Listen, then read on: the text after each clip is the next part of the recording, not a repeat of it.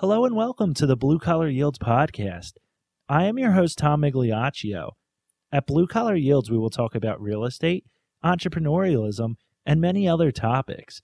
You can find more episodes on Apple Podcasts, and while there, don't forget to rate this show and subscribe.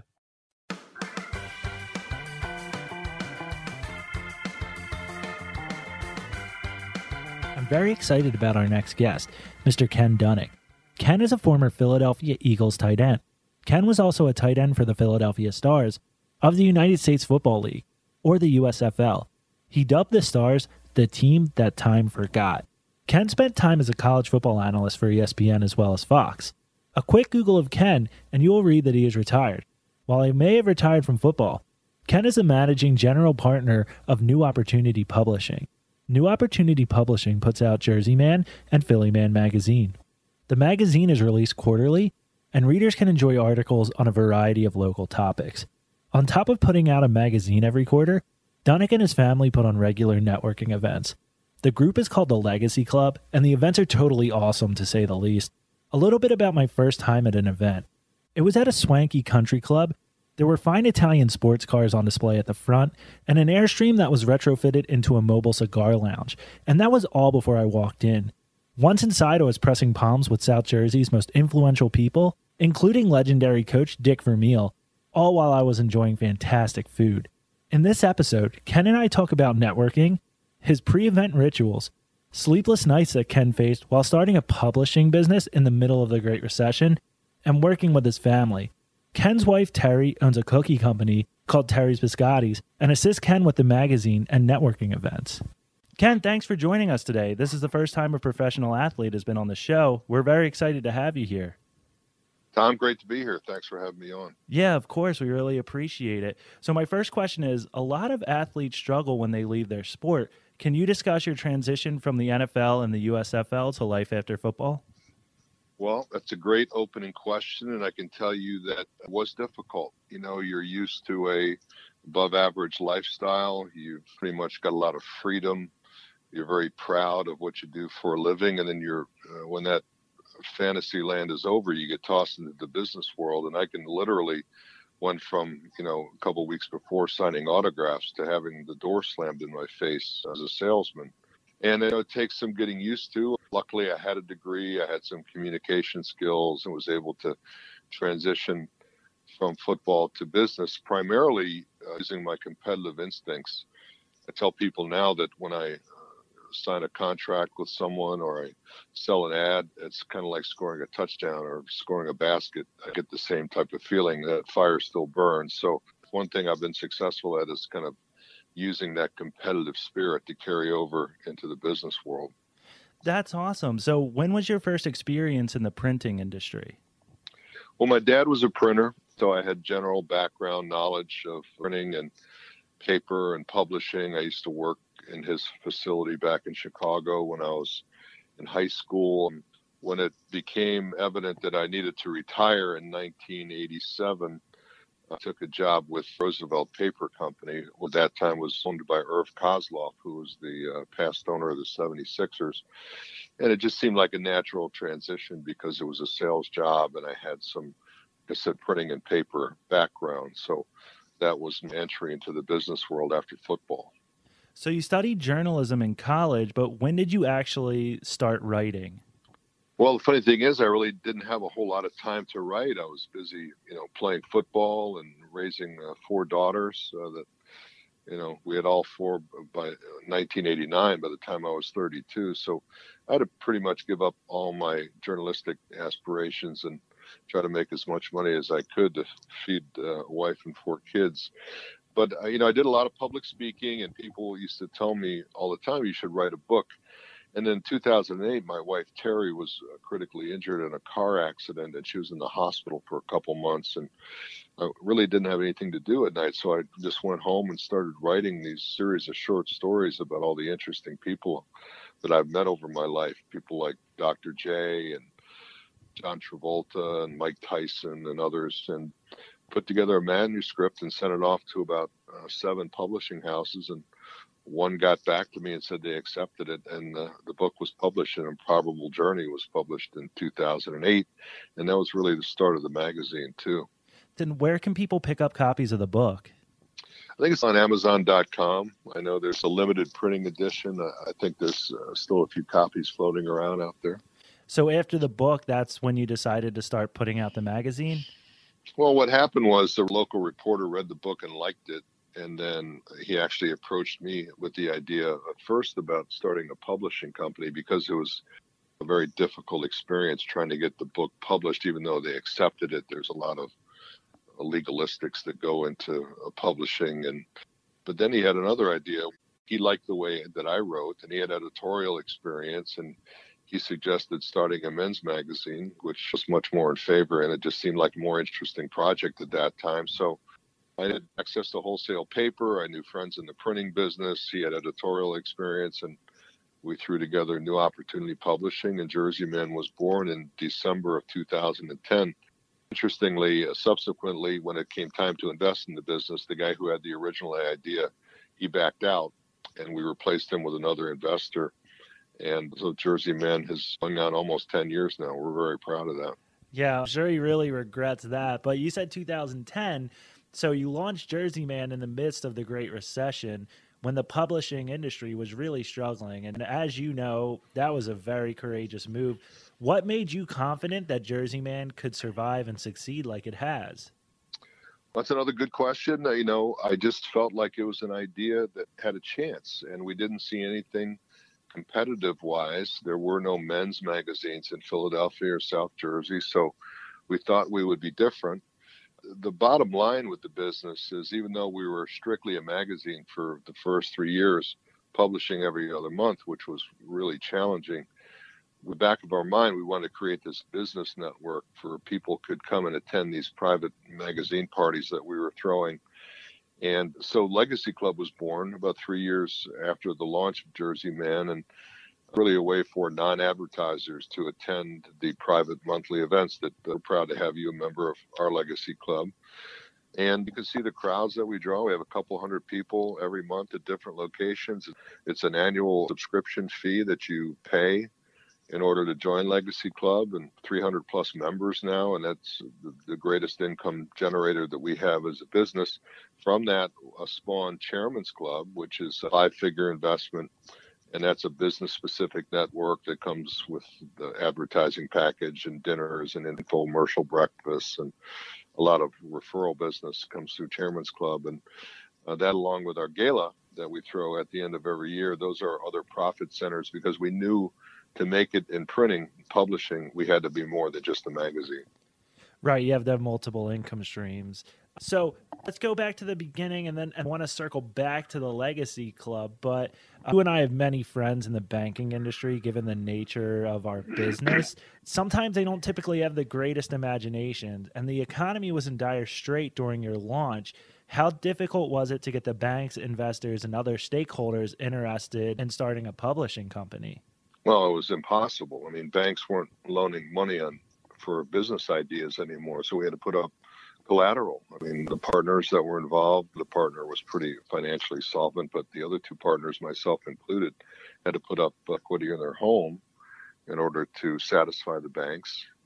And that's how we got the thing going. And, I didn't want to lose my investment. It was a sizable investment. And I worked very hard just talking to people, telling them about this idea, cutting deals, showing people how we were different. And one by one, people just started to fall in line. And then, of course, the Legacy Club pretty much helped solidify us as a successful business. Yeah, so just like any business, I'd imagine in the beginning, there were some pretty difficult days. What advice do you have for other entrepreneurs who are in the startup phase that are facing that adversity? There were some sleepless nights. I will not say otherwise. My suggestion to anyone that's got an idea is, number one, you need to love it, and you need to work passionately at it.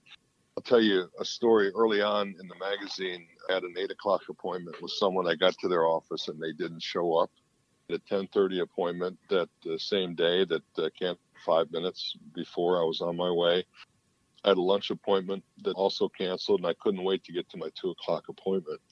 as I sit back and think about that, it was just, belief I had in the project and my drive to make sure that it succeeded overcame any of the disappointment that I had with people canceling appointments. So it was at that point I realized that it was a passion of mine and had a good chance to be a success.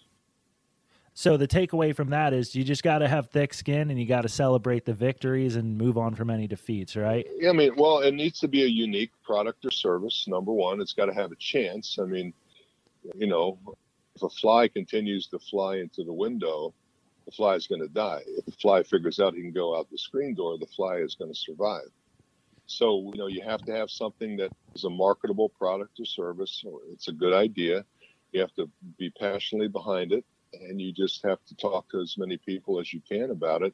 And normally people hear the passion when you speak about something. They may not hear the words, but they hear the music that you're saying them with.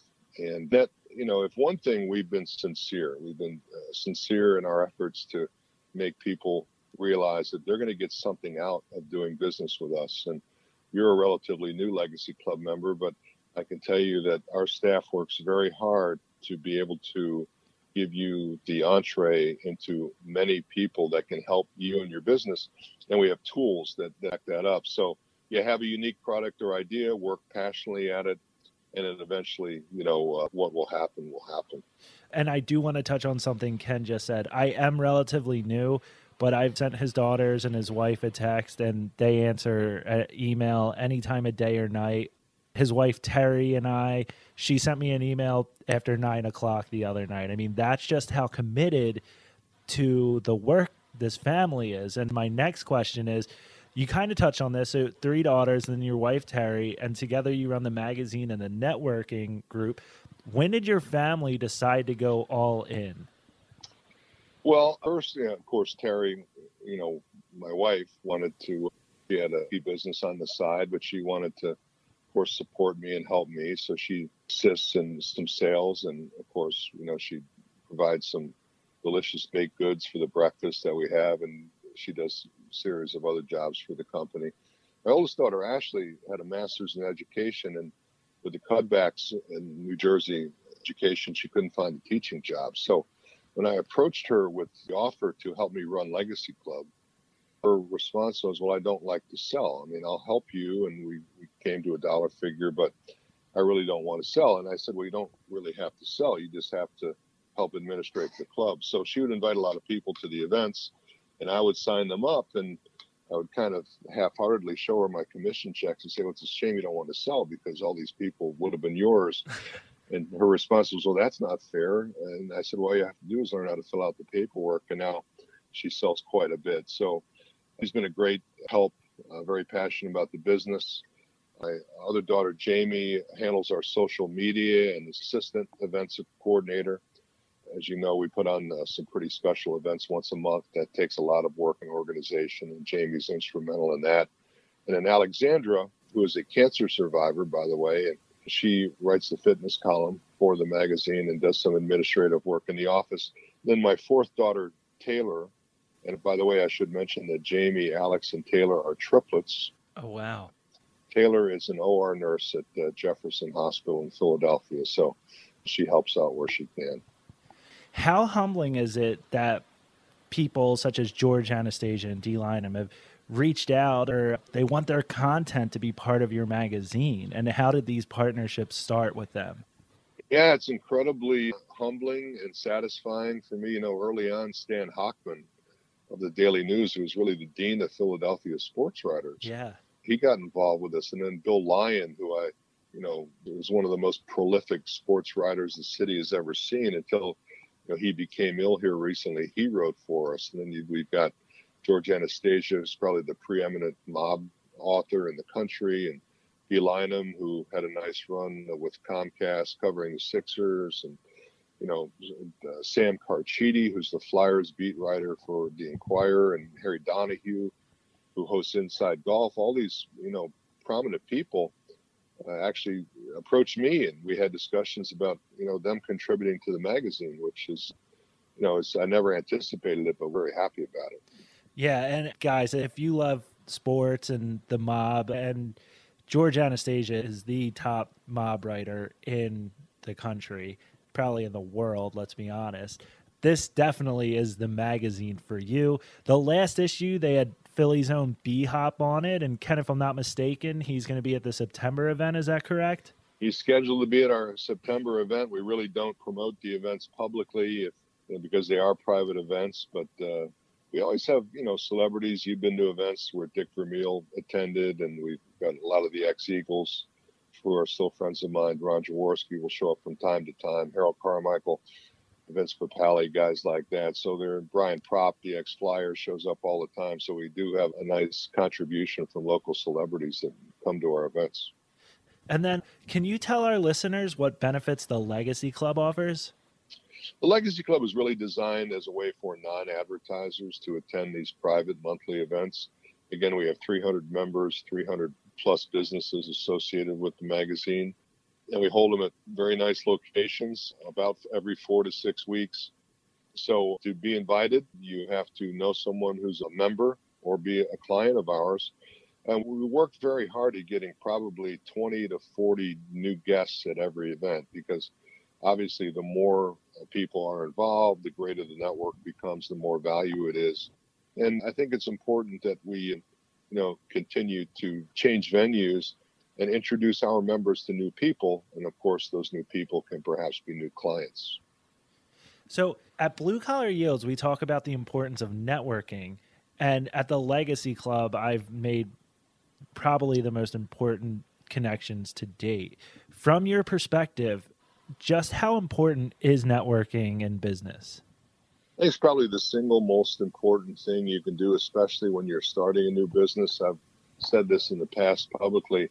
I think your success will be directly correlated with how many people you tell about it. Now, there's various ways that you can do that. Obviously, social media is a way for you to spread the word about your business. But for me, nothing can replicate the importance of having one-on-one conversations with people, and then looking them in the eye, finding out what they're all about, deciding whether you want to do business with them. And then once you do, keep in mind the power of networking is now their entire network is part of what you're doing, because they have trust in you and they're going to expose you to the people that they know. So yeah, our Legacy Club, we get so many great compliments from people that say that they get business, and we have a high rate of renewal with our members, and they bring their guests, and their guests want to be involved. And it's a very good environment we created here. That is true. And I was talking with Terry the other day, and she listens to what you have to say, and then she calculates real fast who she can get you in touch with. And it is really cool to see. She helps convert. She'll send an email. She'll make a phone call, whatever she has to do. She's definitely on your side. Other than leveraging you guys, what piece of advice would you give a new Legacy Club member or someone who is new to networking in general? Well, as far as Legacy Club, it would be to take advantage of the tools that we offer. So you get access to our social media platforms. You can post information about your business on those social media platforms. We have a perks page where you can offer your business or services at a discount to other members. We have a directory for anyone that wants to be included, and that has contact information. And then you have the power of our staff here, myself, Jamie, Ashley, Terry, Alex, JP, and Allison. We all work very hard at making sure that you connect with the people that will make your membership worthwhile. And, that's the key. If we can make sure you get a client or two out of this deal where you're going to be a long-term client for us and you're going to tell other people about it, that's pretty much what's happened here. Yes, exactly. So a large part of my job is business development. So I go to a lot of networking events. Some of them are stiff, some of them are laid back, but I have to tell you, someone explained this to me, and until you see it in person, you can't fathom it. There's nothing like a Jersey Man event. There's fancy cars, cigars, amazing food. What is the goal with these events? Outside of making connections, what do you want people to take away from these events when they come as a guest or maybe someone that you invited? Yeah, pretty much exactly what you said. We have a tagline that we're a social club where business happens. And I think one of the reasons why we get so many people attend our events is it's going to be a fun night.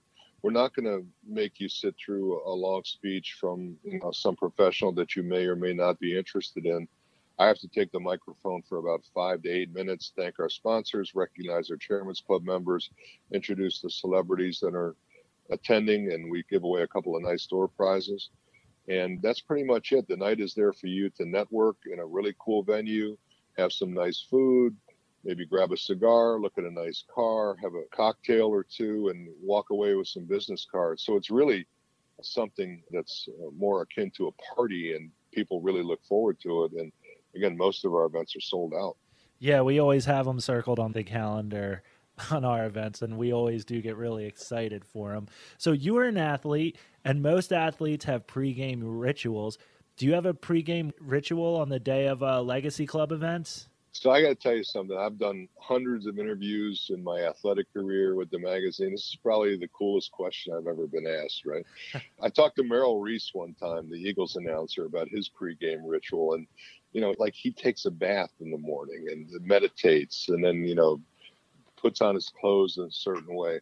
And as far as what we do, really the day of our events are game days for us. So the staff gets in a little bit later that day because they know they're going to be working later that night. And then they'll leave very early. If the event starts at 5:30, they'll leave here about 2:30, 3 o'clock in the afternoon to go set up. So I'm pretty much in the office by myself, and I meditate a little bit. I think about what we're doing, what we want to accomplish as a business, who I could potentially help. I'll scan the guest list to make sure I'm aware of the people that I've invited, who's attending, who might be a good fit for me to introduce someone else to. And so there is a little pregame planning for that. But again, no one's ever asked me that question. That's a good one. That's great to hear. So I was reading that you recently expanded with a franchise in Boston. Now you're located in southern New Jersey, and this is your baby. How difficult was it to let go of the reins a little bit and let someone else take the lead for you in a new market? Well, we created a company called USA Man Franchising because things are going so well down here. We figured we might as well take a shot at another market. So we invested some money into a new business, and we selling franchises. Boston Man was launched about a year ago. To date, it's our only franchise, although we're talking to some other markets right now. And, we basically gave them our playbook. We showed them how we did it. Actually, they've got to jump on our success because we made a lot of mistakes along the way. Keep in mind, we didn't have Legacy Club for 3 years. We were just a magazine. Now, they don't have to print as many magazines as we did, but they have a Legacy Club for immediate income right away. So Boston's off to a great start. They throw tremendous parties. I've been up to a couple of them. They've got a lot of celebrities up there. There's a lot of money in Boston. It's a very trendy market. And the owner up there, Matt Roboto, who has some South Jersey ties because that's where we met him, he's very passionate about the project and kicking up the dust. And we hope that Boston will be a big success and we can start some other venues across the country. So that's your plan for USA Man, to not take over the country, but be in major cities and metropolitans?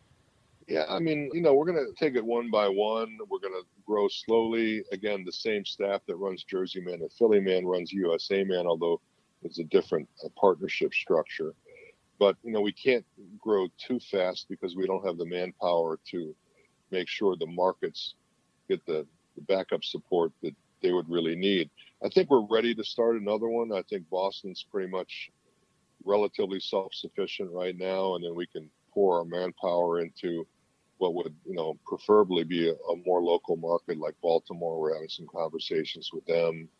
Memphis, where I went to college, there's some conversations down there. And, if we could grow 1 or 2 markets a year for the next 10 years and see this thing grow on a national level, that would be pretty fun. Yeah, it's very exciting to hear. And then my last question, what was your first job when you were younger? Boy, well, I just turned 62, so you're making me go back in the archives. I do remember having a paper route back when I was a kid, riding the bike and throwing the papers. I remember the hardest part of that job was getting the bundles of papers early in the morning and then having to put the rubber bands on, untie them and put the rubber bands around them and then load them in your bike. And you had to be pretty good at throwing the paper right on the doorstep or people would complain. I did a lot of odd jobs. I mean, I worked at a gas station. I worked at a supermarket stocking shelves. One of the hardest jobs I had was working in my dad's printing company. He gave me the hardest job in the plant in an unair conditioned part of it. And when I asked him why, he said, because I want you to know what you don't want to do for a living. And it was one of the best things he ever did for me. I realized the value of hard work, and that I didn't necessarily, all work is honorable. I didn't necessarily want to work in a hot factory. I had higher goals for myself. So went to college, played ball, and now I'm the owner of a couple businesses. So very proud of that. As you should be, Ken. So tell the people, if they like what they hear today, where they can get in touch with you, where they can find the magazine, or maybe join the Legacy Club. Sure. Well, first of all, they can call me. My cell number is 856-912-4007. My email is ken@jerseymanmagazine.com. We also have two websites. If you go to jerseymanmagazine.com, you can see some stories of the latest issue. There's also Legacy Club and Gala information on there if you're interested. And then USA Man, if you have an interest in another market, usaman.com is a way for you to check that out. And if you log in and give me your email address for that, I'll send you the PowerPoint presentation on how you can own this business in your area. So several ways you can get in touch with us. Perfect. And where can people reach out to Terry for her delicious cookies? Yeah, I mean, she'd love to hear from you. Terry Dunnick, TerriDunek @jerseymanmagazine.com. And she does make a mean cookie. I'm trying not to eat them because I'm on a little bit of a diet here, but I think it's too late. But yeah, she does make some delicious treats for sure. All right. Thanks for joining us today, Ken. We really appreciate your time. Thanks, Tom. Thanks. Talk to you soon. Bye-bye. So long.